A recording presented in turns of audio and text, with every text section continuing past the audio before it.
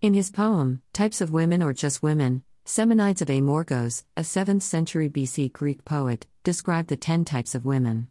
Zeus made men and women differently, and the poem divides women into types categorized by animals or earth elements, such as foxwoman, sea woman, ape woman, based on their looks, personality, and actions. Only the bee woman is considered good. As the poem states, but by the grim contrivances of Zeus, all these other types are here to stay, side by side with man forever. Yes. Zeus made this the greatest pain of all. Woman. The empowerment of women is still one of the great issues that the human race struggles with, and probably will for some time.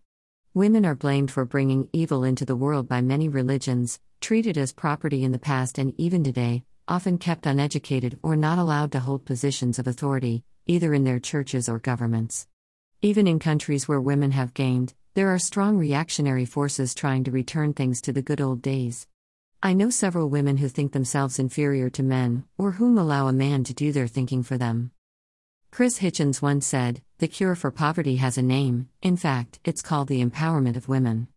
If you give women some control over the rate at which they reproduce, if you give them some say, take them off the animal cycle of reproduction to which nature and some doctrine, religious doctrine condemns them, and then if you'll throw in a handful of seeds perhaps and some credit, the floor of everything in that village, not just poverty, but education, health, and optimism will increase.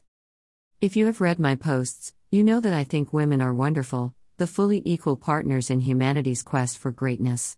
No one had to grant them that status, they earned it with their blood, sweat, and tears.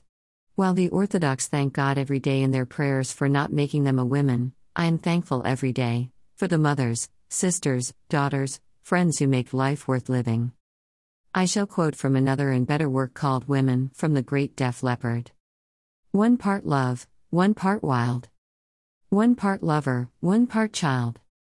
A whole load of fire, a little bit of ice. A whole load of something you can't sacrifice.